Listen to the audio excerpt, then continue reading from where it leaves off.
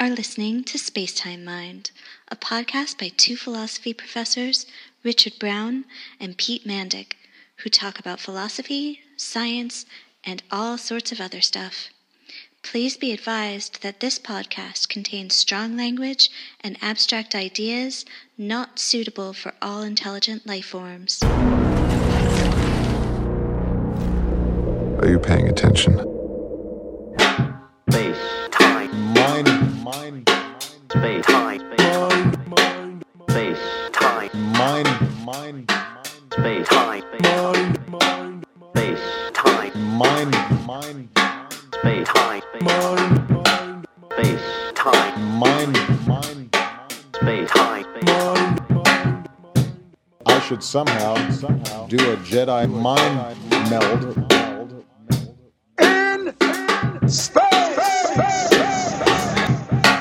Hello, everybody. Spacetime Mind.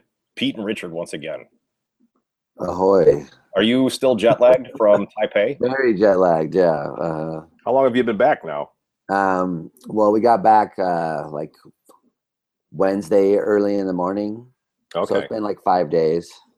And isn't this the hardest direction to go in? It's difficult, yeah. And then with the baby too. The baby's very confused. Yeah. Oh boy. Yeah, so and then it's just, we're trying to get outside and have some sunlight and stuff, but still How did waking up early and going to bed very early and in Yeah. between feeling kind of funky. I had the last time I was in Australia, I had this weird experience. It was like 3 or 4 days into a trip, like a 7 or 10 day trip. And it was like 2 or 3 in the afternoon in Australia, but my brain just suddenly decided it was midnight. And I had this weird experience of, even though it was like very sunny, I was in this very sunny conference room with all these huge glass windows. Simultaneously, everything was black. It was so weird. It was like through one eye, I could see just pitch black midnight because my brain was just deciding like it is night. And it was I didn't really- have that. That sounds like a higher class of experience. It's like when Frodo I had sees it. the ring wraiths, man. I was just like, Wow. ooh, this is scary. Am I going to faint? And then it went I away didn't after have 10 that. minutes. In fact, right when we landed, I went straight to a workshop on higher order theories and Buddhist philosophy. It was interesting. Oh, yeah? But yeah, there were some moments where I felt weird and tired, and mostly it's just like you have to be on the schedule that the baby's on. That was it. What was it for us? Yeah. But we could throw him in the stroller and he would sleep. So. Right But on. ultimately, it was cool, and I didn't have any hallucinogenic experiences like that. Too bad, actually, now that I'm thinking about it. The ring wraiths thing was neat. Yeah, the Eye of Sauron was upon me. I was thinking, have you watched it? There's this very terrible show on the Sci-Fi Channel called Dark Matter. Have you ever heard of it? I've never. It's no. really bad. But in one of the episodes, they were talking about the traditional kind of teleporter situation, but they had a twist on it that I thought was interesting. So you go into the teleporter and they do your DNA scan or whatever and transmit that through subspace or hyperspace. That goes to another place and they reassemble a new body there, a clone of you. That thing goes and does a bunch of stuff, but then it returns to the transmitter core to be recycled and to have all of its memories synced with your memories, so that you get the experience of doing all the stuff, but through the clone, who's really you and has all your memories and et cetera, or it's a derivative of you. So but then if it works well, you don't get destroyed, and the other thing does get destroyed. So the original you has the memories, and they were advertising this as a way of traveling. It was a way of you going, to Mars or whatever. But Right. I thought that. Like That Total was Recall, you get the memories. You get the memories, but by someone actually doing them, as opposed to Total Recall with the implants. Right. So I thought that was a pretty cool twist. That is Except cool. for the clone, Yeah, that is interesting. There is a The rest of it sucks, though. there's a mind uploading version of that in Charles Stross and Cory Doctorow's novel Rapture of the Nerds. It's a post singularity thing, and people are uploaded to the cloud. And one thing a lot of people do is they'll do these like experiments before you make a decision. Should I get chocolate ice cream or vanilla ice cream?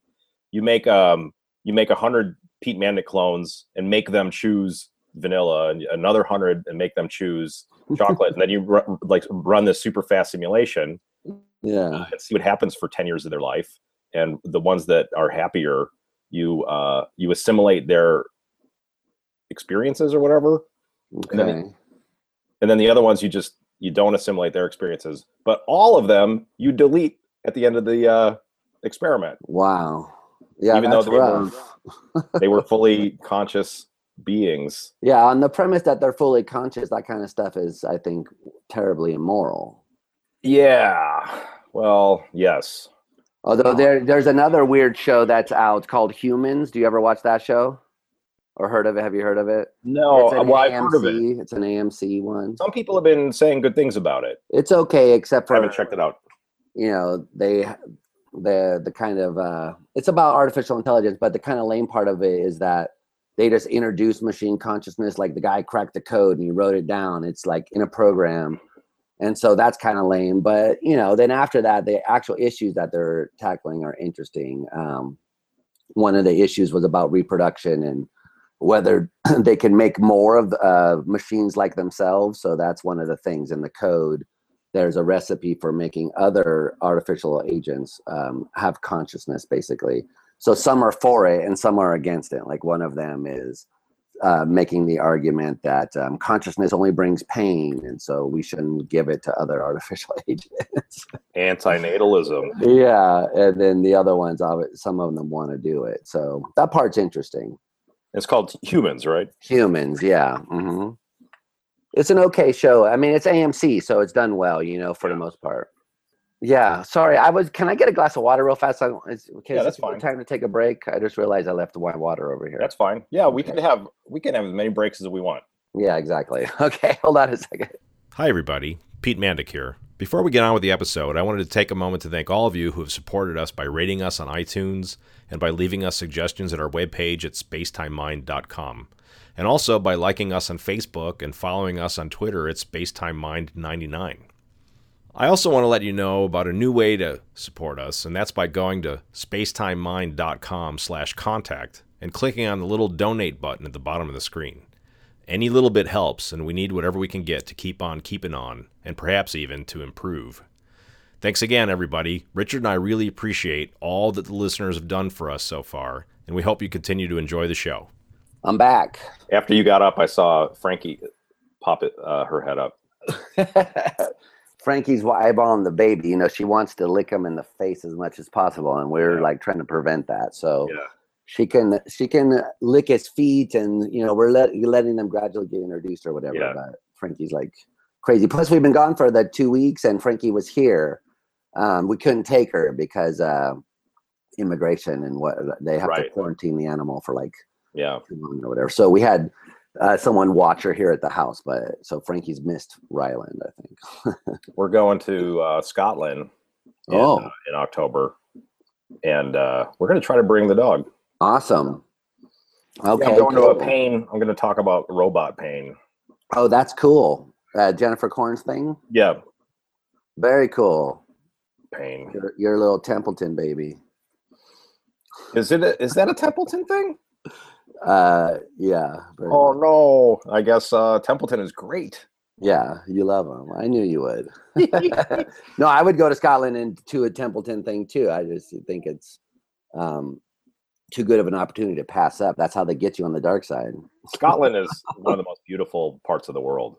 Oh my God, it's a life goal. I want to go there so bad. I want to go to some the Ardbeg distillery and the Lagavulin. I want to basically visit the Space Side. Yeah. Or the Islay malts. I want to go to the Isleys, whatever. Yeah, that stuff is great. But also they have colors there I've never seen before. There's a color in the sky that is kind of a purple, but it's not. It's the Lucky Charms rainbow color. And then they've got this grass, this like fluorescent green grass. And, I've seen pictures, but the pictures don't do it justice, I'm sure. No, that's awesome, dude. Congrats. Yeah, that'll be real fun. So anyway, man, phenomenal consciousness. Cool. I dig it. We left off last time saying we would talk about your paper that you presented in Taipei about phenomenal consciousness. Yeah. There was a lot of cool stuff at that conference in Taipei. There was 3 days of stuff going on. I'm up for anything. I love phenomenal consciousness. Actually, there was only 2 people who mentioned phenomenal consciousness, myself and Alex Byrne. Everyone else, no one else really talked about it. That's weird. Yeah, you might have thought it would have been something a lot of people were talking about, but it wasn't. It also was interesting to me, Uriah very clearly sort of made it clear that he's not a higher order thought theorist, and also blamed Rosenthal for people thinking that he is. So he when in some of the discussion that was going on during his session, it was very clear that he thinks the kind of self-representation, the inner awareness or whatever, that's makes him a kind of higher order person. Right. And he does use representation and so forth, but it's not like a thought-like thing. It can be in things like us, I guess. He thinks, I don't know, his view seems, it's not what I thought it was. But it seems that when he wants to talk about very simple creatures or stuff like that, that they have just a kind of primitive representation or awareness or something like that. I mean, I'm not really sure what the view turns out to be, but I thought that was very interesting. And then I was like, I came up to him and I was like, I thought you were a higher order thought theorist this whole time. And he's like, yeah, that's because Rosenthal wrote a paper called The Intrinsicalists or whatever. And where he said Uriah is a higher order thought theorist. Yeah, well, to defend Rosenthal a little bit, Uriah, there was early presentations of his stuff alongside other things, and he talked about this group of theories called monitoring theories. Yeah. And my recollection is what united the monitoring theories was their embracing of the transitivity principle, that a conscious state is a state you're conscious of. Uh-huh. And then he talked about ways in which you could cash out the conscious of part. And so far, like, then the only difference is going to come down to whether the thing in virtue of which you're conscious of is a thought or a perception or neither and merely just a representation. But at that point, like, really, I mean, well, there are different, there are different, that was one of the themes that I was pushing towards in my talk, is that people are really searching for other ways to implement the transitivity principle. I think for a long time it was thought or perception, right? And because people like David said, those are the ways you're aware of things. But people have really, I think, for whatever reason, I mean, if you don't like those kinds of views, that's fine. But I think that there has, as a matter of fact, been people looking for other ways, other awareness type relations that might do the work there. Acquaintance is one that's popped up a lot, I think. And that's like Benj Hiley and people like David Chalmers both think of a kind of inner acquaintance view. So that's a kind of higher order view, but of a very weird and different sort than the kind that we would be familiar with. And then there's the attention people. I think the attention stuff is a way of saying, well, I'm aware of my mental states via attending to them. And I know we've talked about this, but I mean, in Lycan's recent paper that he co-wrote with one of his students, Wesley Surratt, I think, or Surratt, on one of those, where it's called A Farewell to Hop. It came out in Analysis in 2014. And they say explicitly, attention is the method by which we become aware of our first order states. And so they think that, and Lycan has always sort of tended towards attention being the thing that was doing the monitoring or whatever. Yeah. But now he's convinced that the empirical work on attention shows it's not a monitor of any sort. So what they think is that it's kind of intentionally directed at the first order states. Excuse me. It's not intentionally directed at the first order states, not via intentionality, but it is still nonetheless directed towards the first order states. And that's how they think it's an awareness of. Now, what I think that's interesting, because then what you have are these various ways of saying what the inner awareness relationship is. And then you can run an argument and say, well, which one of them best captures or is able in principle to capture what's really going on here? And that's where I think intentionality is the thing to bet your money on. And that's where higher order thought theories get their plausibility, if any, from, is that we can kind of make sense of the idea of an intentional state representing the things in question in the way that makes it appear to the agent that such and such is going on, which could be all there is going on there. So otherwise you end up saying, well, there's an awareness relationship that does it somehow, but we can't explain how. Yeah. And I think that's one of the things that obviously David has always pressed on, is that the real battle comes with the explanation. Are you able to explain what's going on? But of course the other side says, well, that's not an explanation. One thing I find appealing in this neck of the woods, and I think I get this from Rosenthal. I mean, I think this is a Rosenthal kind of thing to say, is that you should go as far as you can with folk theory, and you shouldn't abandon ordinary ways of talking or folk ways of talking until you really have to. So so things like attention or declarative or working memory, these are technical terms from technical fields, which is not to say that they're bad, but you should really go as far as you can with just talking about folk theoretic ways of talking about the mind, like thought and perception, and things like acquaintance. Bring that in when you really have to, but don't just hit the ground running. I think attention is a folk theoretic. You don't think that it's part of the way ordinary people talk when they talk of attention being a resource? You pay attention. I mean, there's a way of precifying it. There's some of it cognitive wise, but attention should be in there with sensation and perception as a folk concept. I think, yes, we do talk about paying attention, attending, but whether attention is something that is neither perception nor thought, wow, that's holy moly. Now you've gone into... Well, whatever. You've left it pre-theoretic. Well, we have a different word for it. That's not sensation or thought, so it's not totally out of the realm that we. I mean, but if just sticking with a kind of folk talk, if I said, "Hey, I've noticed you've been paying attention to your phone. I'm trying to give a lecture, dear student, and you've been paying attention to your phone."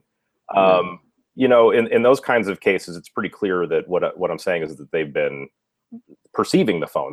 They keep looking at their phone, and to try to get at instead of overt attention, where you can see someone pointing their head or their eyes. That's kind of a recent thing that people have acknowledged, and by recent I mean like 1800s, late 1800s, early 20th century. That there can be these covert shifts of attention.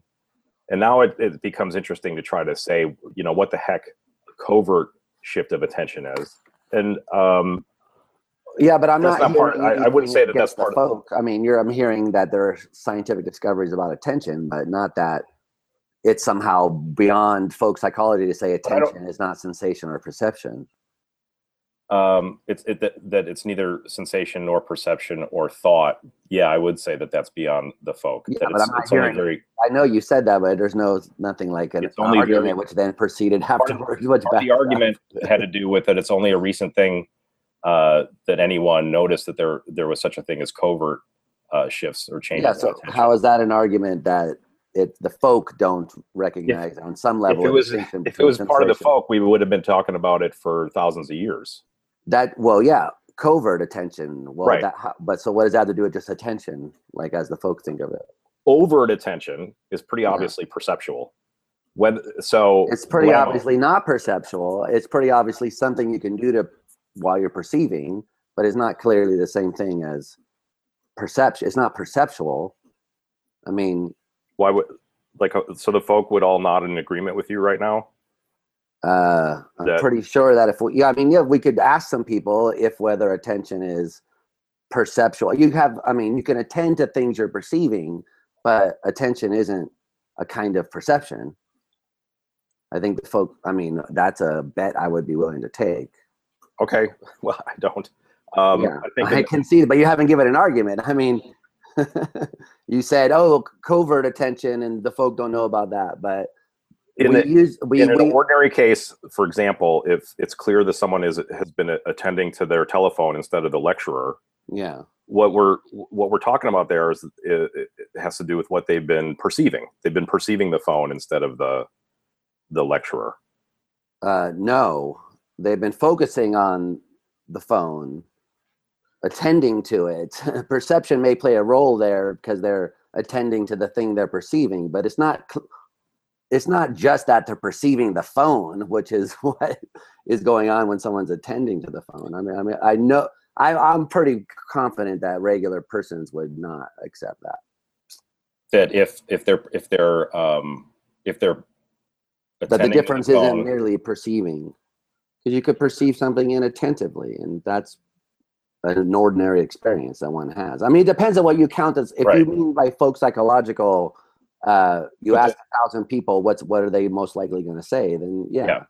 But look, I wasn't defending the view that the folk would acknowledge that attention is perceiving.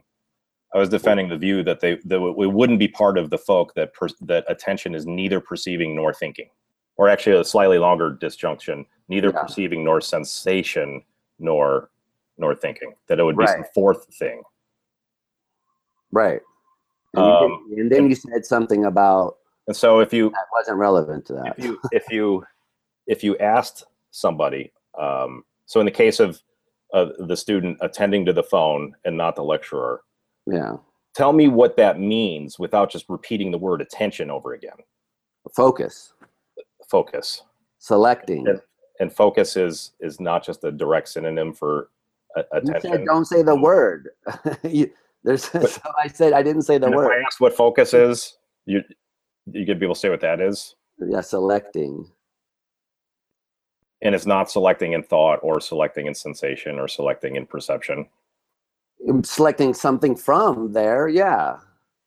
I mean, we're not talking about what's true. We're talking about what's commonsensical. Right. What's commonsensical is that attention is a way of selecting things that are there. You focus on them. And that's not what you're thinking about? It could be a matter of what you're thinking about. It could be a matter of what you're perceiving. Those are theoretical claims. I said we're not talking about the true nature of attention. You said, do the folk distinguish it from sensation and perception? And thought. Right. Exactly. Right. So then asking me, isn't that really a matter of thinking? That's so okay, ask 1,000 people. So we ask them. So suppose the student is attending to their phone and not the lecturer. Is it simply that they're perceiving the phone and not the lecturer? And you offered that they might say, no, it's not simply perceiving the phone. And along those lines, right, to agree with you, they might also say, like, look, I'm perceiving the phone and the lecture. Of course. Sure. Yeah.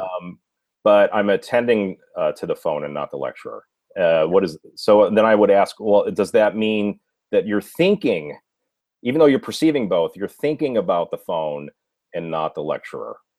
And you would have to be committed to them saying, no, it's not that either. It's not that I'm thinking about the phone and not the lecturer.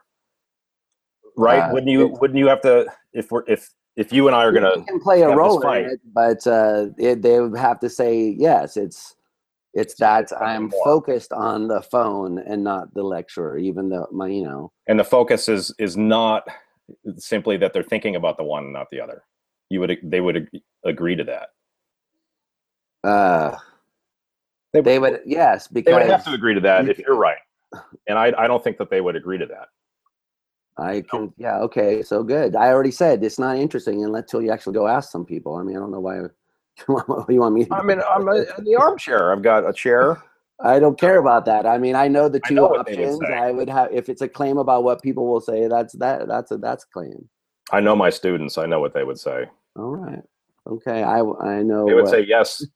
By the way, we just lost our one viewer. It's not by the way, I mean, it's pretty, there was a viewer. That's They even sat through you getting a drink of water, but this is what, I take full responsibility. Anyway, so you can think about things and they might not be there, so you're not attending to them. I don't know. So once you get into these fine-grained distinctions, that's difficult maybe, but it doesn't follow. I mean, the question is simply whether they do, not whether they're consistent in this, whether they recognize a distinction between attending and thinking and perception. And sensation. Sure. So I think the perceptions of all sensations. Yeah. But do sensations involve perceptions? No, they need not. Okay, so there's a three-way distinction that's like part of old school Aristotelian folk psychology. Yeah. Thought, perception, and sensation. And then you might wonder whether there's other things. So, for example, a lot of not all of it, but a lot of what the Dennett-Rosenthal debate hinges on is whether you want to talk about consciousness in terms of thought versus talking about it in terms of memory. Dennett likes to talk about things registering in memory, and Rosenthal, to my knowledge, doesn't really address memory. He insists on couching everything in terms of thought. And you might wonder there, in that case, is there really a distinction? Like, would the folk be committed to memory being something distinct from thought, or thought not being a form of memory? So, for example, I think clearly yes, that memory is not a form of thought. Well, take for example, or it depends on the kind of memory, obviously. Well, take for example, you have a sensation of my blue shirt. Yeah. And then you have a state that's about that sensation. So let's suppose it's a higher order thought. So you've got a higher order thought that's about that sensation. Now that higher order thought is something that comes after the sensation. And in being about that thing, it is about a thing in the past, in its past. And you might say, well, that sounds like a certain kind of memory. So some memories are like that. Some memories can have propositional contents, like this thought. Part of what makes the thought a thought is that it has propositional content. Which one is the memory? The first order state? No. The higher order state is. I'm suggesting a memory of the first order state. Yeah, it's a memory of the first order state. It's a kind of memory. It's the kind of memory that has. Part of what makes it a memory is it's about the past. It's about a thing that happened in the past. Yeah. And some memories have declarative or propositional. Yeah, but memories usually say of the thing that it is past in some way. Like it feels like you're remembering it, not that like it's occurring. Do they always? Do they always have in their content that it's in the past? Yeah. I mean, if it's a memory. So in the case, so for Dennett, when he's talking about like the phi phenomenon or the temporal illusions, I don't think he's committed to it. This so-called memory as holding. As having the content that it was in the past. Yeah, I know. He's using it. I mean, I was talking about folk memory. He's talking about something else. Which is fine. I mean, there's working memory. He's talking about something else that might turn out to be a kind of thought. Yeah. But I thought you were talking about would folk say something about memory involving it being presented as though it were past. And that's what I was saying. Yeah. So the thing that Dennett is talking about, he can call that memory, but that's not what the folk mean when they talk about memory. That's fine. I mean, I don't think I would agree with that about the folk. Okay. So if someone knows, so think about the kinds of memory that we would call semantic memory. The folk don't talk that way, but okay. No, but they would acknowledge that they know.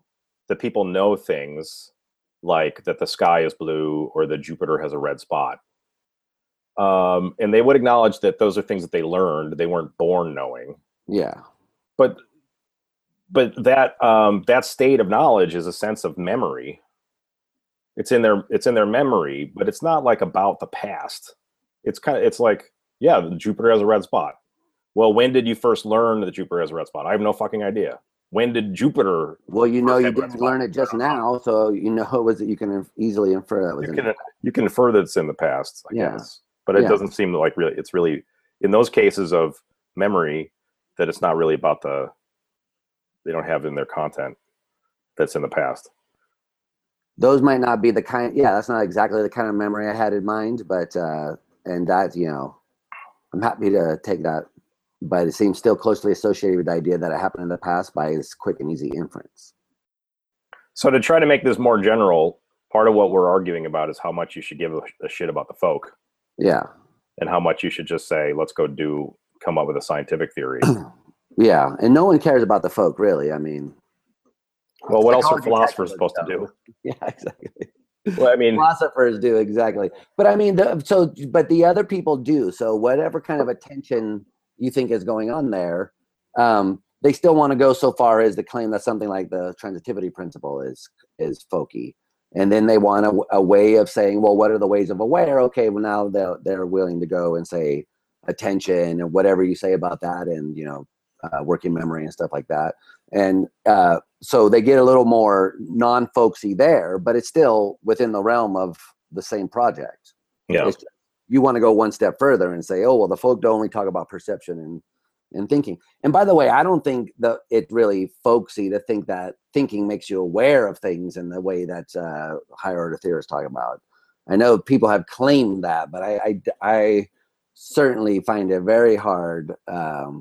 You have to do a lot of theory before it makes any sense at all to say that thinking of something as present makes you aware of it. And because a lot of people say, no, it doesn't make you aware of it at all. Yeah, that's so that's an interesting thing, and people will give you different answers depending on how you ask the question. So higher order thought people, they're strongly committed to this view that if you're thinking about something, then you're aware of that thing. And I don't think that's right. I mean, I think David very carefully says that if you think of it as present, then you are aware. He says, I mean, I'm pretty sure that his view is that when you think of Napoleon, you're not aware of Napoleon. Interesting. Okay, so anyway, let me tell you an anecdote about some people I was out to dinner with a couple of years ago. So I've been asking around just straightforwardly, if you're thinking of a thing, are you aware of that thing? And depending on who you ask and when you ask and what part of the meal it's in, they would give different answers. So I was out to dinner with Rachel and David Perplochik and his spouse, Aoife Mooney. And I said, if you're thinking about Africa, and aren't you guys thinking about Africa right now? We were in a Ethiopian restaurant sitting under a map of Africa.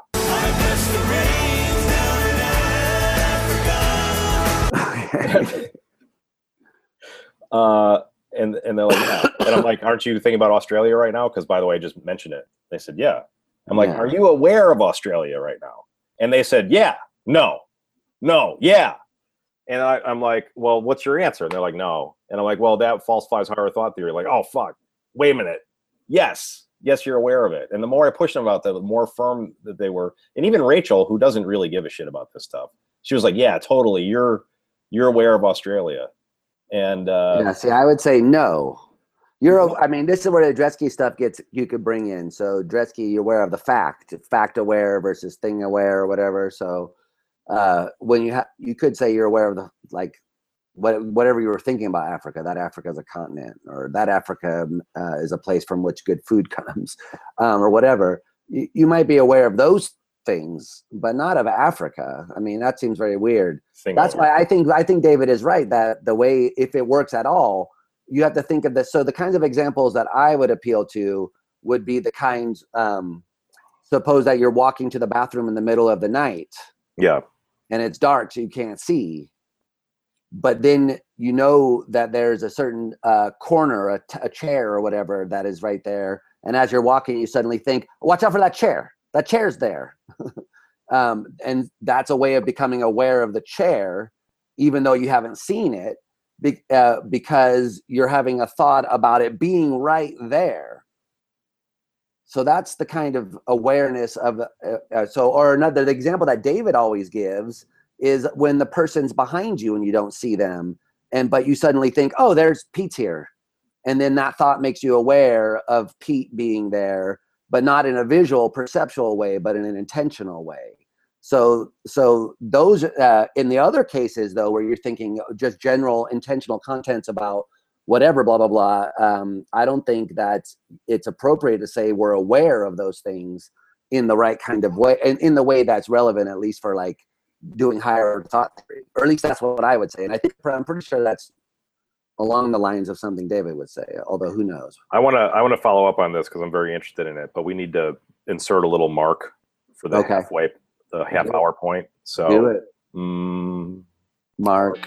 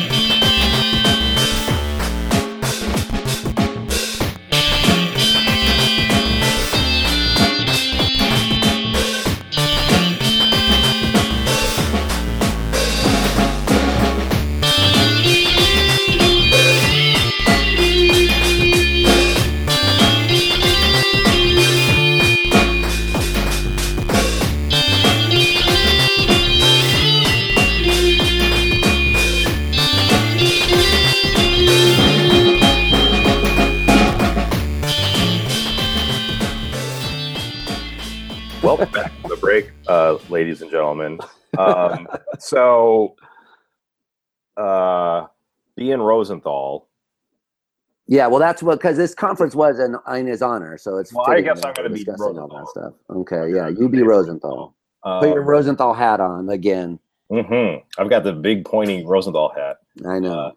So I explained it to him that it was pointy. He's like, Mandic, why is it like this? And I'm like, well, it's kind of a dunce cap.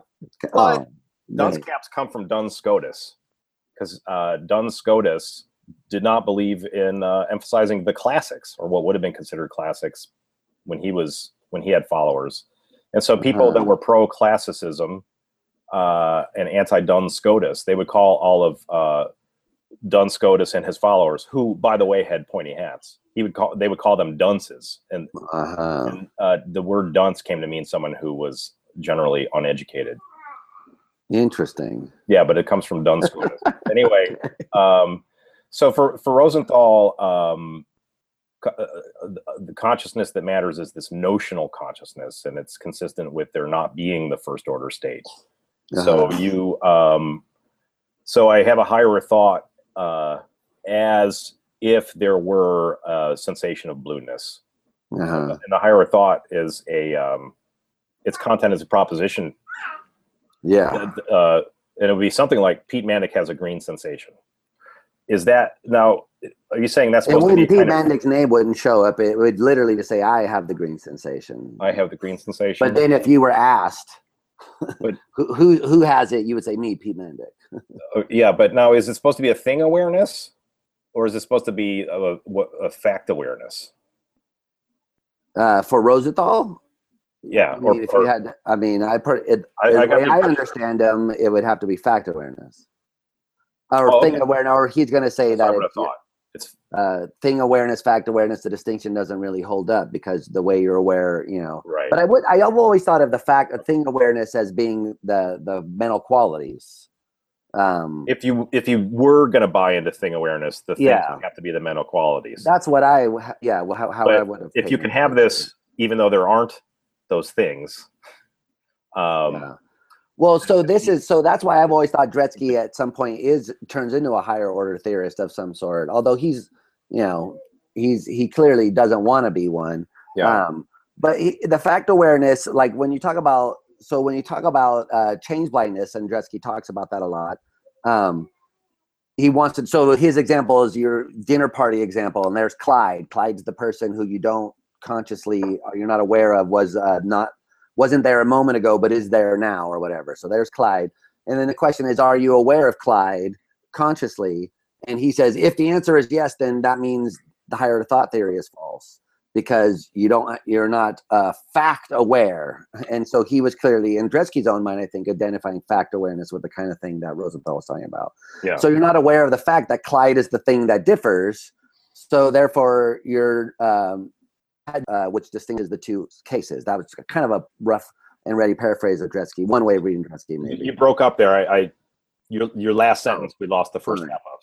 Oh, I was saying that's kind of so the idea was that you don't have a thought, according to Dretske, that Clyde is different, is there or not there. So you have the conscious experience, but without the thoughts. That's a rough and ready way of boiling down Dretske's argument, quote unquote, against higher thought theory. And of course, that's of course exactly what the higher theorist is supposed to say. But so to me, it seems that yes, depending on, so the representation that's up there is going to represent a certain set of first order states as being the ones that are present. I'm in these states, and it represents them. So it describes them, because that's what it is. It's a description of what the qualitative properties and mental attitudes and whatever else is going on at the first order level. The higher order state is a description of that, which then accounts for why it is that is the way things appear to you. Okay, so that's fine. But when you say which states are you aware of, like what is it that you're consciously experiencing? Well, that's whatever states are being described. Those are, according to Rosenthal, they're states that are conscious. They're the ones you're aware of. The ones that are correctly described by the higher order content. And so you are consciously experiencing Clyde. if he's in the content of the higher order states. Yeah.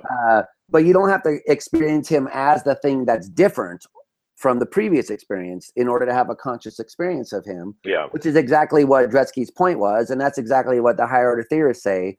It's just that Dretski isn't really, I think, on paying serious attention to what it would mean to be a higher order theorist of the kind that David was at the time, and still is actually, or whatever. But ultimately, if you push Dretski on what it is that makes a state conscious, it's tied to being able to have it as a reason, and having as a reason is tied to it being globally available for behavior and blah blah blah, which is roughly saying, well, you're aware of it in some sense. Well, I don't think that's fair. Yeah. Well, why isn't that fair? In some sense. Yeah. What do you sneak it in there?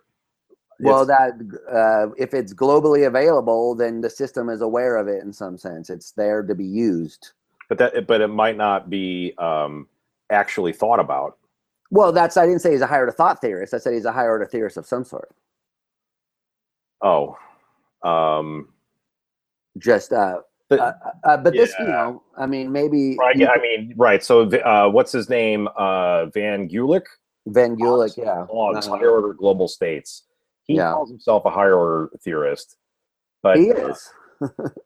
Well, I don't think he is, because but why not? He accepts the transitivity principle, and then he says that the way you become aware of these conscious states is by them being integrated into this globally broadcast network or whatever, and so you're aware of those states in virtue of that, and that's what's higher order about that. So here's a way of thinking about the thing that's higher order is the transitivity principle.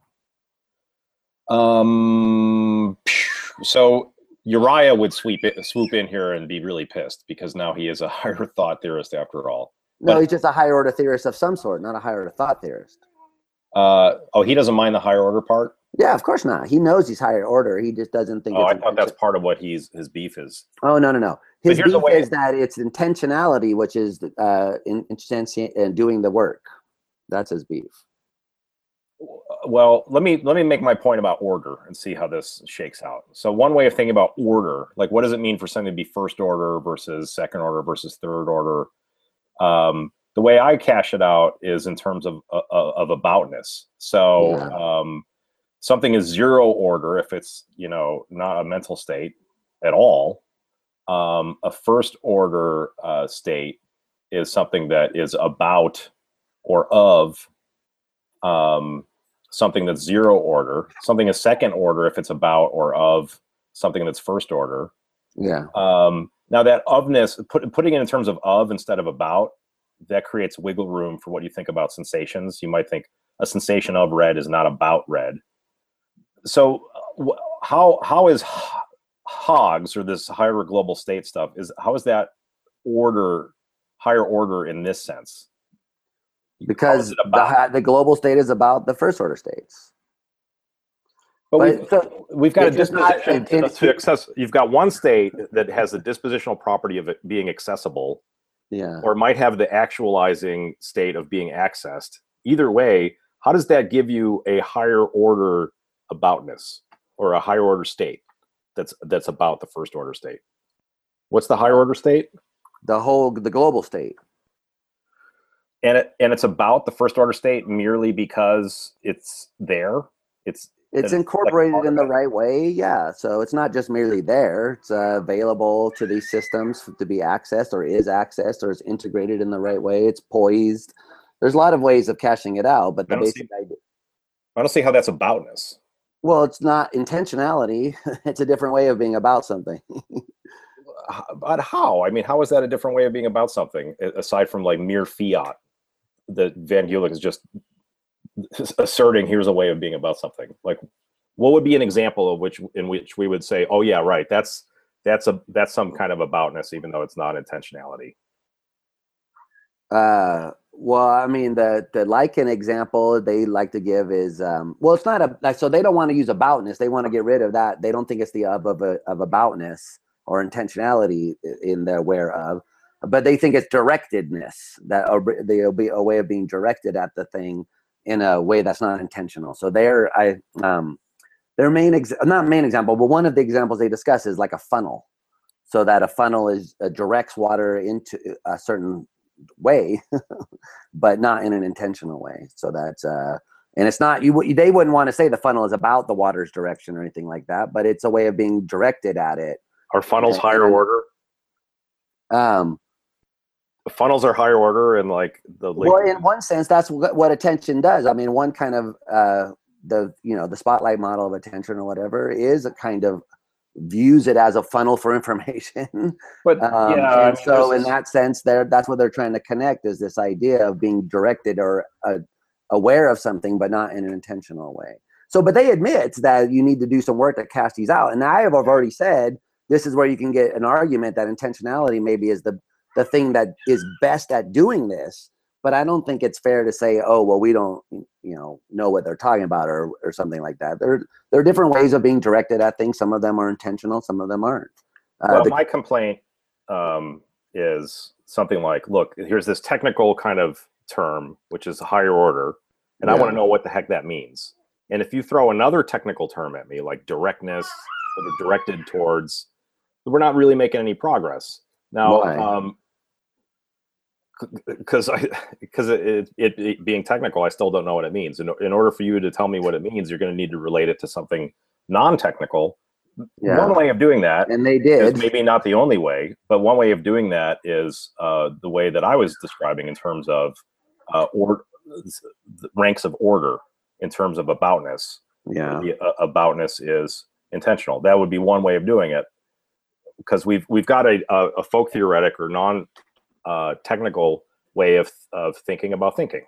So yeah, but this non-technical way of thinking about funnels, and you can also think about it in terms of containment. We know what it is for one box to be inside of another box. So there's a model that being higher order. The outside box is higher order. There are different ways of doing it. The question is, what's the best theory of the awareness involved here? But if I think the brain is inside the skull, I have a higher order theory.